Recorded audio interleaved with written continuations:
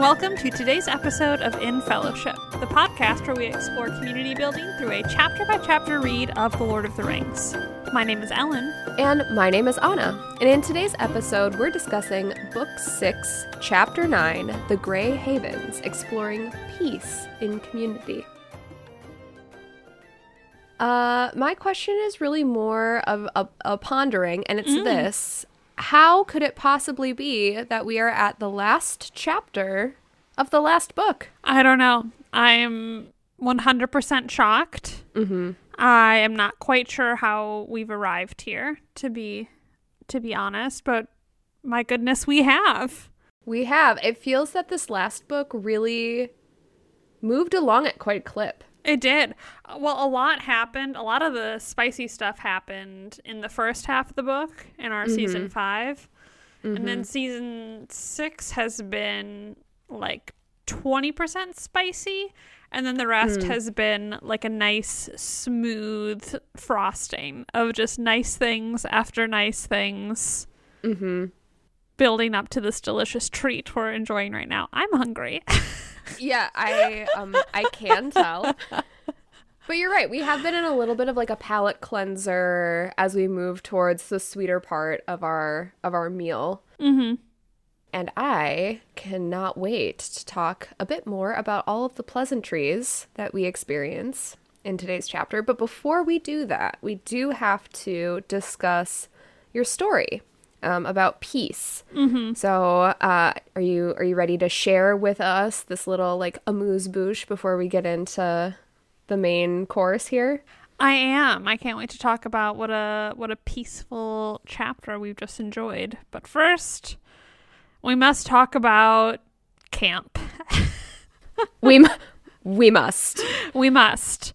And I know I've talked a lot about camp on this podcast, but there is truly no other place I have experienced where the politics of community play out at such intensity and high volume. Mm-hmm. So this particular story was told to me secondhand the day after it happened, but I thought it was too relevant to not include in today's episode. When I was a camp counselor, one of my friends and fellow counselors was in the boys' side bunk, and he had a group, I think it was like the youngish teens around the 13 to 14 age, and they were having issues with drama and disagreements in the bunk. There were two pretty distinct groups of boys that were not getting along with each other, and it was causing a lot of issues and a lot of discontent in the camp. I think you could imagine like a Lindsay Lohan v. Lindsay Lohan in The Parent Trap, and that would give you an idea of, you know, the extent of the drama that we're working with here.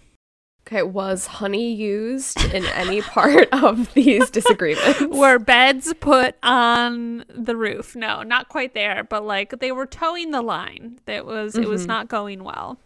Mm-hmm. So to remedy the growing discontent, the head counselor for boys' side, and this is an adult position. This is like someone who normally the head counselor is someone who's like a teacher, and then in their off summer they come be the head counselor, and they are in charge of all the other counselors. So this is an adult making this decision. He devised a prank, which had apparently been used before to much success to bring together discontented bunkmates. So one night after curfew, but before the kids had gone to bed, the boys' side counselor, the head counselor, went into their cabin and laid out a plan to break into the camp kitchen and raid the fridge, pantry, etc.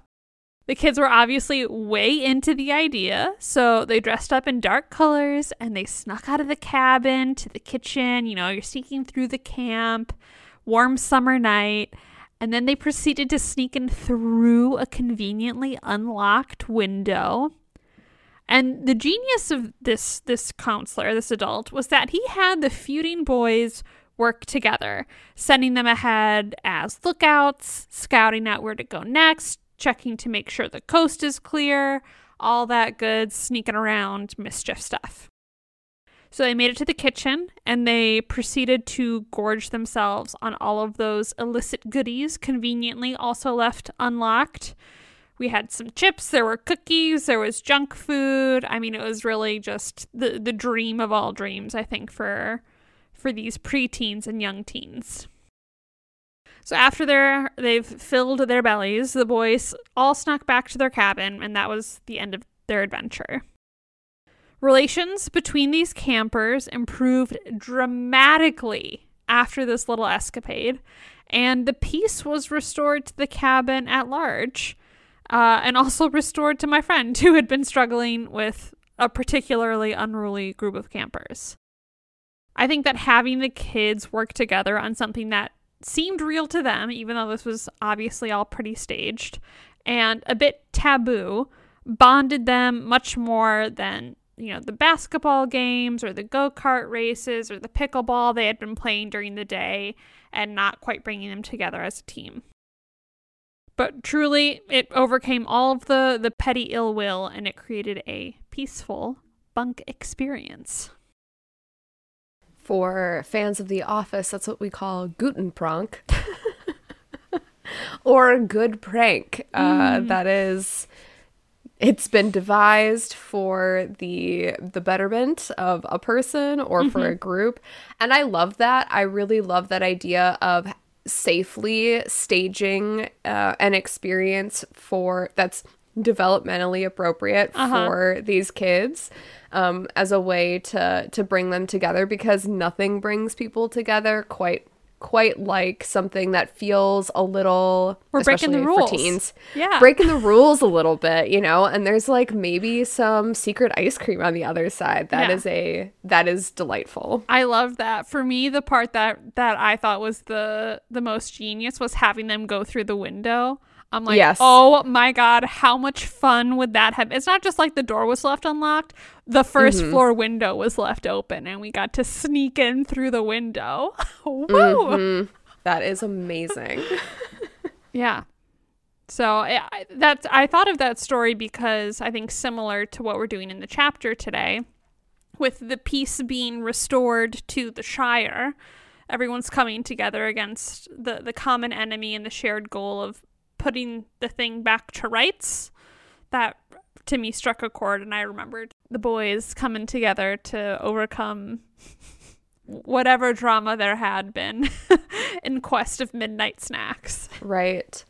Well, and fortunately for your counselor friend as well, just also being able to rest easy. Yes. in otherwise, I would imagine, pretty emotionally and sometimes physically taxing environment, to have just like one moment of like, okay, cool. Great. We're all on the same page again. Thank goodness. Right. Exactly right. So that's what happened in my story. And now we get to talk about what happened in the chapter. And I think we will see some correlations between the two. Would you like to walk us through today's events? I'd be honored. And for the most part, they're truly delightful. They're just, truly delightful. As you noted, just gentle, good happenings for most of the folks involved. Yes. So we begin where our last chapter ended, which is with the hobbits really cleaning up the Shire and putting things to rights. Sam is particularly perturbed at the deforestation that's happened at the hands of Sharky and Sharky's lackeys. And so he then remembers the gift from Lady Galadriel. So he replants the trees, each with a grain of dust from her gift, and the Shire blooms in just an unprecedented way. Like everything is at it, doing its most to bloom, to provide, to really kind of create this Garden of Eden haven type experience for the hobbits. And that includes as well sort of all of these personal accomplishments that happens as well. So lots of marriages, lots of babies are born, all of the, kids are healthy. It's everything that you could possibly want for a little hamlet community like the hobbits have. Frodo is having bouts of maybe being unwell around key anniversary dates, but really doesn't tell Sam. I think Farmer Cotton maybe finds him in one experience, but for the most part, Frodo is playing this pretty close to the vest. Sam and Rose Cotton marry. Woo, woo, Sam is woo, so woo. pleased. And they move in with Frodo and take really good care of him. Sam and Rose also have a little baby who they name Eleanor, which is just so charming. And as sort of the chapter progresses, ultimately Frodo asks to visit Bilbo sort of near Bilbo's birthday. So it's September. He would like to go see him. Bilbo at this point is like 130 or something. So he's like, gotta get this visit in. And on their way to see Bilbo, Frodo and Sam encounter Galadriel and elven entourage, and Bilbo is also with them. And they are headed towards the Grey Havens to take a boat into sort of their mystical pseudo-afterlife type location. So they're on their way there, and Frodo decides to go with Bilbo. Sam kind of realizes this as they travel with them to the Havens. But Frodo decides to go. He thinks that it's appropriate. Both ring bearers go at the same time. Gandalf is also going. And so in that way, he ultimately ends up using Arwen's gift, Frodo does. Sam, quite sad to see Frodo go, feels a bit lonely, but Gandalf, ever the one thinking through all the chess moves, has tipped off Merry and Pippin, who rush to the Grey Havens also to join in saying goodbye, and ultimately accompany Sam back to the Shire with a mix of bittersweet feelings that their friend Frodo has kind of moved on, but they're together in their sadness and understand what each other has gone through, and Sam returns to his happy life with Rose and Eleanor in the Shire. And that's how our chapter ends. So sweet. So sweet. Have you read the lost chapter? The final chapter? I have not, no. I tried to find it before this. Mm-hmm. Unfortunately, I do think it is in the Silmarillion, but I do know. Oh, no. Don't quote me on that. I read it in this other book about Tolkien and C.S. Lewis and their whole little troupe. It was included in the appendix there. Mm-hmm. And I couldn't find it online, but it's so sweet. It's just like one step further after this. Sam's got all of his kids with him. I think Eleanor is sitting on his lap, and he has more children now, and he's telling them the story of the ring. And in this book that I read, they had said that was how Tolkien really wanted to end it, and then it got cut, which I don't know. I kind of like the way it ends now, but I think it would be nice to see just one more step into Sam's happiness. Like, oh yeah, he is doing well. Mm-hmm. Well, and if I remember correctly, I feel like I've heard that Tolkien had always intended for Sam to be really the hero of the story. So it would make sense for Sam to be what our narrative follows after Frodo's departure, right? Mm-hmm. And I feel like another chapter into Sam's life would really solidify his position as maybe our protagonist, as opposed to where we end it now really kind of insinuates that Frodo has been our focal point, and now when he's gone, there's done. Very little to say. Right, yes. One more chapter. One more chapter. But yeah, I'm glad. Thank you for walking us through that. It was so sweet. And it does end. It does end on a maybe not a happy note, but a contented note. Absolutely. And I think even though we don't get that additional chapter, it's easy enough to extrapolate happy things for Sam with where it ends, which I think is a really lovely, for all of the drama and the evil and the journeying. This is such a nice little, not quite a complete and happy bow, but a really nice way to tie up all of our loose threads.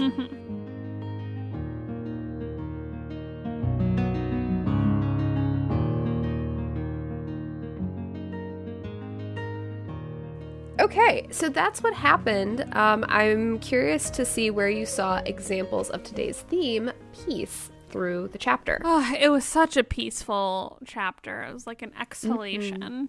So there was really a lot to choose from. The first example I have is on my first page of the chapter, my page 328. And this is talking about how Lobelia has been freed from the lockholds where she was. She dies the next spring. She was more than 100 years old, and she leaves all of her remaining money and Lothos for Frodo to use to help hobbits that had been made homeless by the Troubles, they call it. Mm-hmm. And then, quote, "So that feud was ended."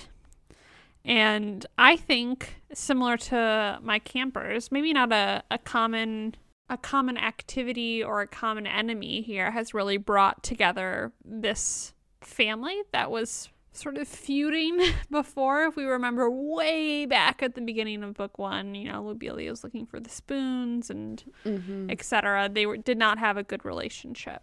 Mm-hmm. I'm happy that it was able to end peacefully for that relationship. I also love that she is so... I mean, we see such a character arc even in these two little vignettes almost where we know Lobelia, right? Where, to your point, we go from her really coveting these spoons and kind of being out for herself to on the other side of something major and something that really sets aside some of the pettiness.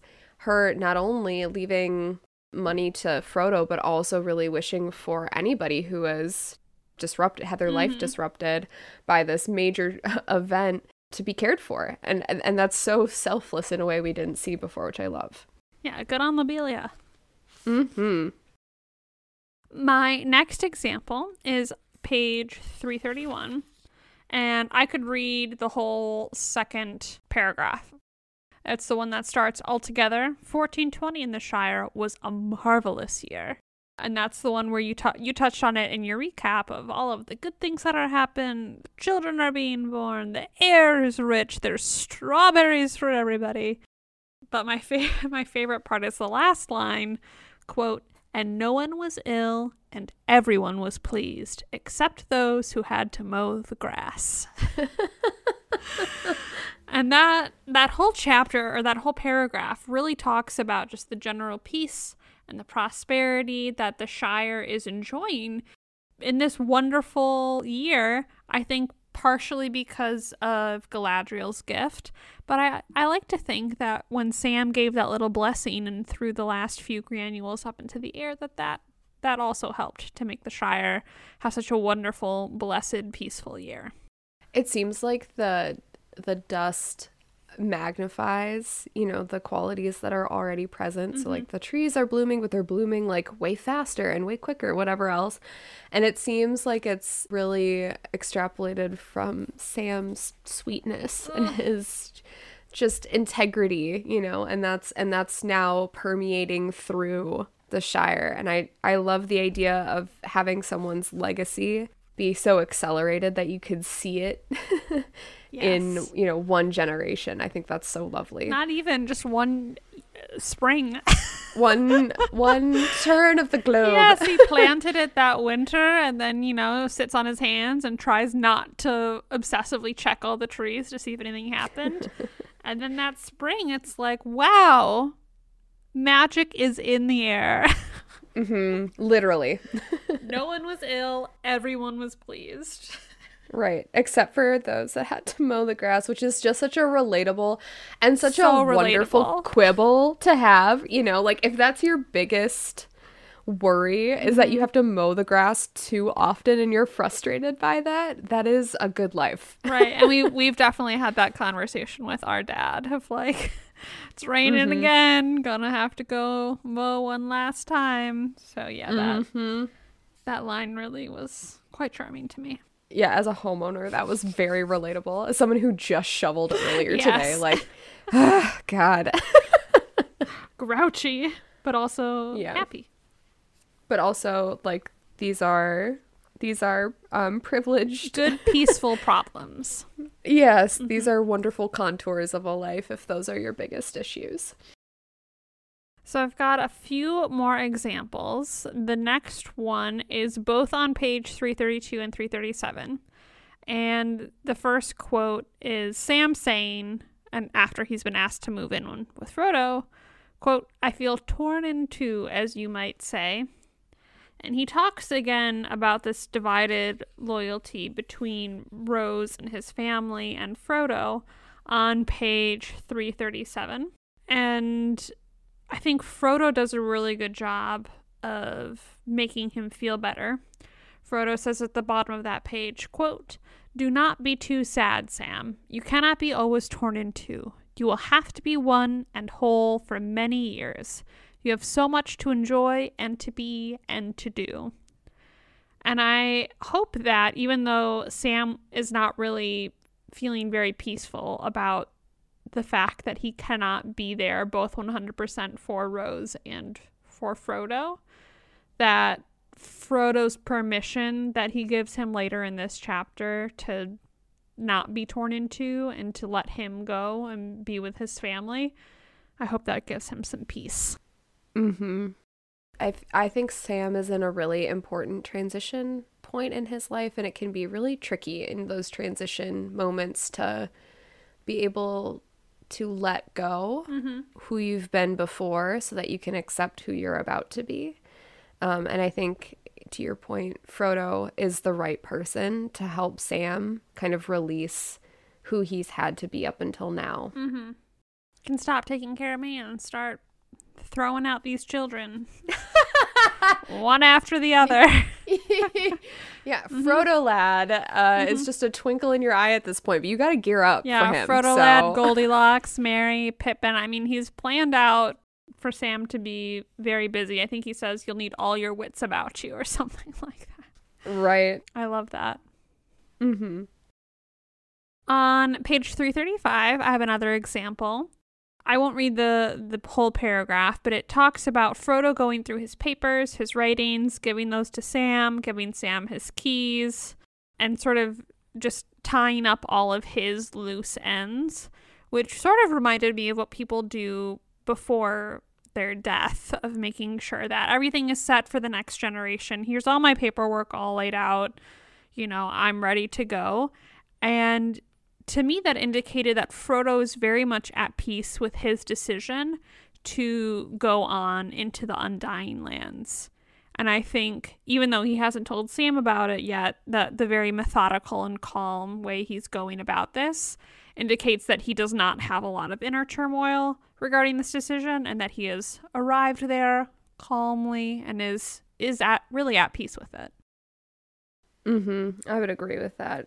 Definitely that I'm getting my affairs in order kind of vibe. I've left you all that I have and might have. He said something like that, and I'm like, how did you leave him all that you might have? Yeah, that is That sounds hypothetical. I'm talking about tangibles here. What did you actually leave? Right. And then my last example is second to last page of the chapter. Right, my page 339. After Frodo has left on the boat, we are told that he, quote, smelled a sweet fragrance on the air and heard the sound of singing that came over the water. And then it seemed to him that, as in his dream in the house of Bombadil, the grey rain curtain turned all to silver glass and was rolled back, and he beheld white shores and beyond them a far green country under a swift sunrise. And I think that is, we have talked a lot about Tolkien's description of the natural world over the course of this pod, and I think this might be the most peaceful description he's given us when looking out onto a vista, and I just think it's really fitting that that's where Frodo gets to end. It does make me wonder whether the Undying Lands are a unique experience for whomever is kind of viewing them, because it sounds Shire-esque, right, what Frodo is looking onto. And so I'm wondering if that's kind of unique to him, or if that's and so like maybe for Gandalf it would look like something different, or if that is truly like that is a universal experience for everybody who goes there. I'm sure there's a way to know, but like I'm not gonna look it up. I just like the idea of there being a very personalized sort of view as you come into the almost like the Amortentia or whatever it is in Harry Potter. Where the smell is different for every person that feels like, home. That's kind of what I was thinking about in this experience. Yeah, I I always got this sense that this was an actual place that we're going to. And I think I remember being told somewhere that this is like the land of the Valor, and somehow maybe the elves are coming from here. Someone somewhere is like yelling into their podcast, like, it's this thing. Well, and I think if the, because I haven't read the appendices, but I'm pretty sure you're right, because that's where we see sort of Galadriel's origin story and return, or almost return, in the Rings of Power. Oh yeah, hot take. Love Galadriel in the Rings of Power. Hot take. Yeah, I thought it was great. But regardless of how this land is being presented to him in his mind and actuality, it just seems really peaceful, and it seems like the ideal place to go into retirement for him, with his closest family, Bilbo, his friends, Gandalf. I'm just really happy for Frodo that he's made it here. And it really is a reprieve from the experience he's been having otherwise, right? Like, I mean, this assures that he's not maybe likely to experience the PTSD of the Weathertop incident and the burden of carrying the ring. And that must be such a weight off of his shoulders. Yeah, it's little hobbit shoulders. It's cloaked. It's cloaked. Hobbit shoulders. Hobbit shoulders. Yeah, exactly. And those were all of my examples. But really, I feel like you could have read just about any part of the chapter, and the sense of peace was very apparent throughout the reading. Yeah, even talking about the examples, I feel like is like, I feel like my heart rate like lowering. Like, it's just a nice calm peace and end to the conversation and to the story.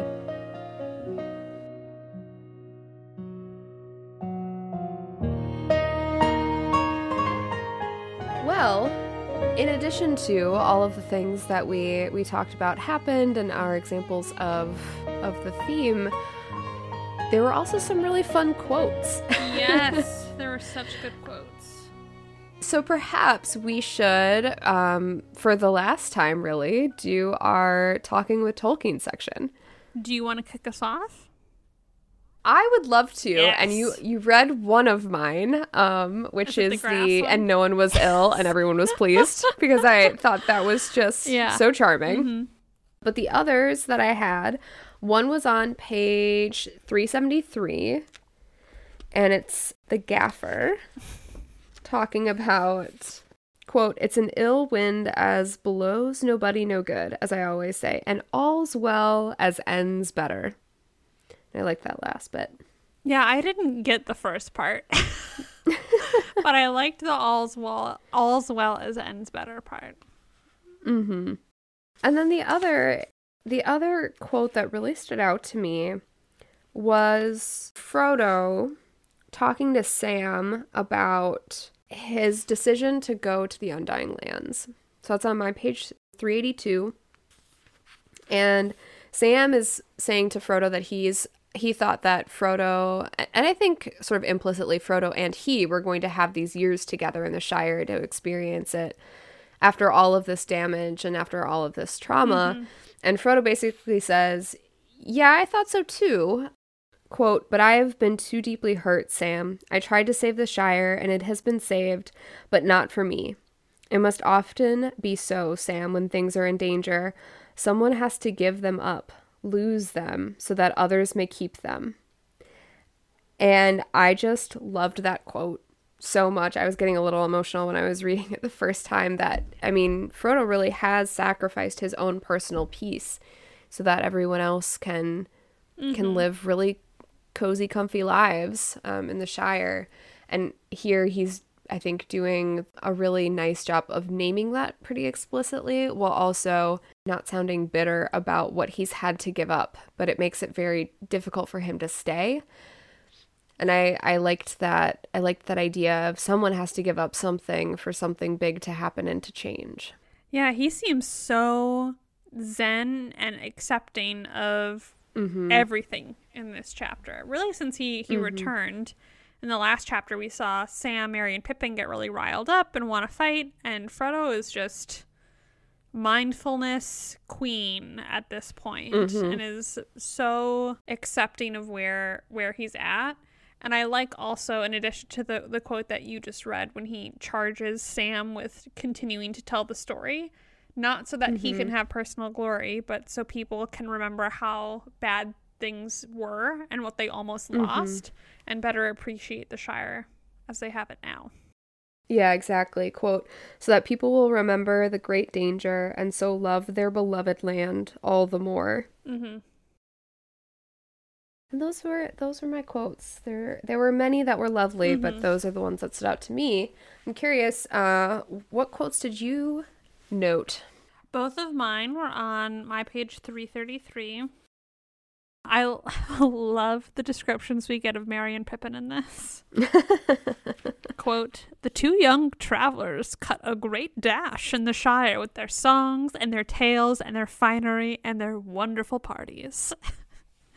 And I just picture them like little bon vivants walking around with their mail shirts, you know, telling people like, in the South, they drink their whiskey like this, and having these big fun parties and being raucous. It just warms my heart. Living it up. Living it up. Splendid, laughing and singing songs of far away. I love it. I also want to know specifically how large they've gotten, because they've made quite a point that they are now bigger than the other hobbits. So I'm like, are we at like 4'5", 4'6"? Like, what are we looking at here?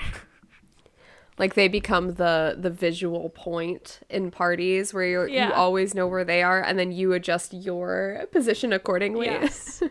Yeah. It really brought a smile to my face. Very Fred and George energy here. Yes, definitely.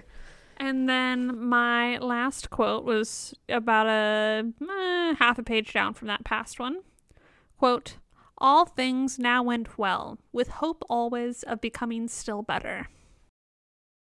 And I'm like, man, this is just such a happy chapter. No one is ill. Everyone's happy. Everything went well. And it's only getting better. There is an abundance of plums. Yes. The beer is particularly good. Strawberries like, it's and all cream. The things. The weed is top notch. We are happy. Everyone is satiated in all ways. Yeah. Gosh, it's just such a happy way to end, and such a shame that we don't get it in the theatrical cut of the movie. Yes, yeah. It would be. It's a nice, what do you call it? Like, cool down from the from the labor of the journeying and the cleanup and the. And I think it brings it all back into perspective, like the doings of Aragorn are always interesting, but are not particularly resonant to me in my daily life. But what the hobbits are getting up to, I'm like, man, I like strawberries and cream. It just feels so much more relatable to have the book end with, and here are the normal people having their normal lives, lots of weddings, having kids, eating good food, and just going back to their mowing the lawn daily life with such joy, in a way that the elves and the kings always felt a bit removed. Yeah, the hobbits, I think, are, at least in my mind, definitely a proxy for the reader. So they're meant to be the most relatable group, right? Like, they live happy lives. Their worldview is their immediate community.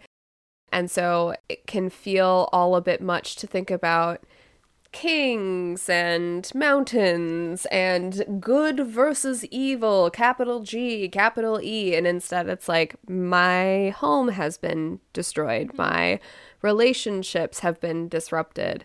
Those are things that, I agree, feel much more tangible to us. And so the return to some sort of normalcy, but much more to say, some sort of prosperity, is so much sweeter. Yeah. So sweet. So sweet. Like a bucket of plums. Like a bucket of plums. Like a bath of strawberries and cream. Like a bathtub full of strawberries and cream. Right. All right. Well, those were excellent. This conversation is making my heart so light. So I'm ready to transition now to our action item for peace in community. Ellen, what did you bring for us today? Like Frodo in this chapter, I want us to focus on finding an inner peace and how that can translate into our close relationships. And so today's action item is truly ripped straight out of like a Buddhism 101 textbook, because it's all about acceptance. Think of an emotion that has been causing you a lot of suffering and let it go. Acceptance of emotions is, when I say it like that, it sounds extremely straightforward, and it is a really proven way to improve your inner peace, even if the practice is really quite difficult to do out in the world. So as we're thinking of that emotion and telling ourselves that we're going to let it go, I also would encourage us all to tell someone who you want to strengthen a relationship with what you're accepting and why. Because chances are, if this is someone that you have been close to, they will be relieved to hear you say this, as if you're like me, you've probably been sharing this issue with them in the past. And my hope is that your peace will be contagious to them. So, for example, I have been extremely fixated lately on the daily grind of my job, and I've decided to practice acceptance of the stress that I'm experiencing. And I'm hoping that this will not only rub off on my colleagues, who definitely feed off of any negative energy brought into the workplace, but also to my boyfriend, who has compassionately listened to my grousing on this subject. That's very relatable. Yes. I was listening to the Hidden Brain podcast, which is great. And they had a psychologist on who was talking. They just finished their Happiness 2.0 series, which was like a series of 4 or 5 episodes. Really, really good. But she quoted, she said this was like some sort of Buddhist teaching that was then translated into English, but pain is inevitable, suffering is optional. And it's the not accepting the pain of like, okay, this situation sucks and I feel bad about it. Not accepting that emotion of, oh, I feel bad, is where the suffering comes in. And that's what's stopping people from feeling an inner peace, even when they're experiencing a negative emotion. But I think the operative word in your challenge to all of us is it's a practice. So not getting it right away doesn't mean that we abandon it entirely, and to get really kind of clear that, some of the emotion that we may be having is also might show up in our attempt to release it. So just, gotta go with the flow to the extent that that you can. Try it again if you don't get it right the first time. We lapse, we return. We lapse, and then we return. It's just flow, chill. Peace. Peace. Peace. You get it. Yes. Well, good. That is a good reminder. I have a particularly stressful week I anticipate this week at work, and so this will be a good first challenge for me to try and practice some release of that and just accept that that's what it is and move forward. Best of luck. Thank you so much. I need it too. We may lapse and return. We're gonna lapse and we're gonna recenter. Right, we're gonna reset. We're gonna not lose focus of the big picture for the immediate. Yes. All right. Well, what a lovely call for our last chapter here. Yeah. Next one, we will recap the book. That's right. Crazy. I know. It's so weird. Today's podcast was brought to you by a fine Shire pint of ale, proper 1420. Our music is by Robert Zahn and Simon Dunn. If you have thoughts on today's episode or homework assignment, send us a voicemail or an email at infellowshippodcast@gmail.com. You can leave us a review on Apple Podcasts or wherever you listen to podcasts. Remember to take care of your community, stay hydrated, and thank you for joining us today in Fellowship. All right, you there? I am here. We are here together and we're ready to go. And we're gonna have a time. I took that longer than I thought I would. I liked that you responded to that as though you didn't have the control over how long it was going to go on. I leaned into it. Sometimes you don't. Sometimes you just have to let it take you. Mm-hmm. Gilmore Girls should take a leaf out of this book. That is a whole other podcast for us to talk about that ending. Still mad about it. Still mad. Anyways.